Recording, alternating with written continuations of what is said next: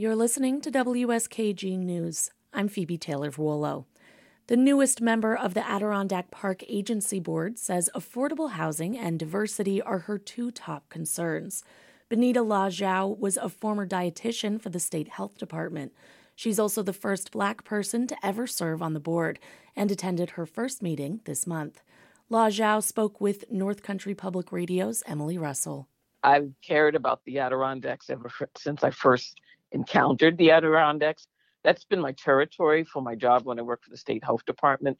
Aside from being an outdoors person, I got to know the people and understand some of the issues there. But then I'd start to hear about, some of the other concerns about the protection of the Adirondacks, seeing the impacts of climate change, seeing the impacts on people who live there year out, the ones who I consider the true stewards of the Adirondacks, because they live there year round and they see the people who live there year round see what happens year round. And they're the first ones that ring the bell and say, hey, look at what's going on up here, whether it's animals or the plant life. And they really care, and they've protected the Adirondacks all these years. So I want to be able to support and be a voice and, work to protect the Adirondacks. If you had to pinpoint, I wonder what you would say is the most pressing issue in the Adirondacks right now. I would say affordable housing. I have met many, many people up there who live there. And we have seasonal work for one, so salaries are really low. Housing is very scarce. With gas prices being the way they are right now, even people who live on the border of the Adirondacks and who've been commuting in for work, they can't afford to do it right now. They're really struggling because they're spending the whole paychecks on gas. I'd like to work in collaboration with local government and stakeholders to understand what impediments to building affordable housing are. Do you feel like the Adirondack Park Agency has the power it needs to affect change in the park? I believe we do. I think we really need to work closer with our allies and bring in new allies maybe. For me, I think networking and just talking to a broad audience and sharing what we know with others will make a big difference. I think education is going to be a great key, and letting people know who we are, what we can do, and what our limits are, but then partnering with the governor and other agencies. How do you see, or how would you describe your responsibility on the APA board?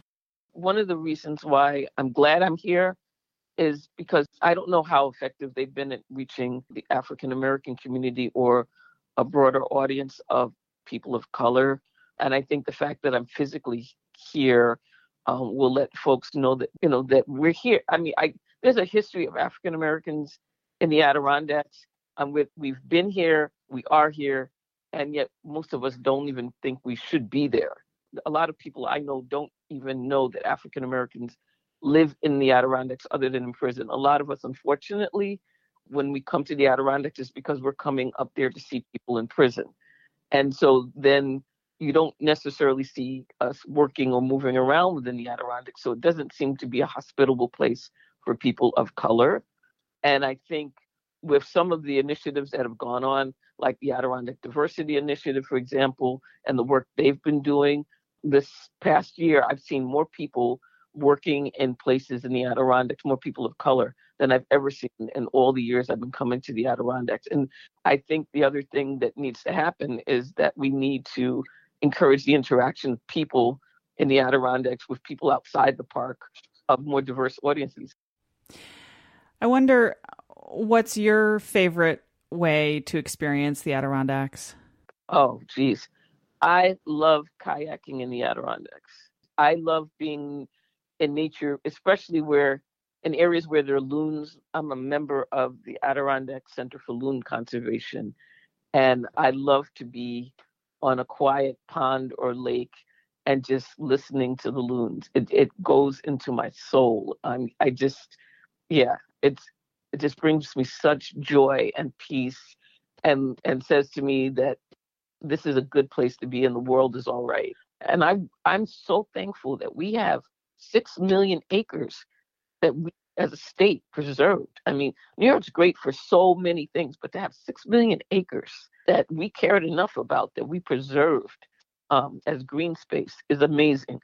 And so the more people within the state and outside the state that we can get to care about this property and support it is absolutely vital. That was North Country Public Radio's Emily Russell speaking with Benita Law Zhao. And you're listening to WSKG News.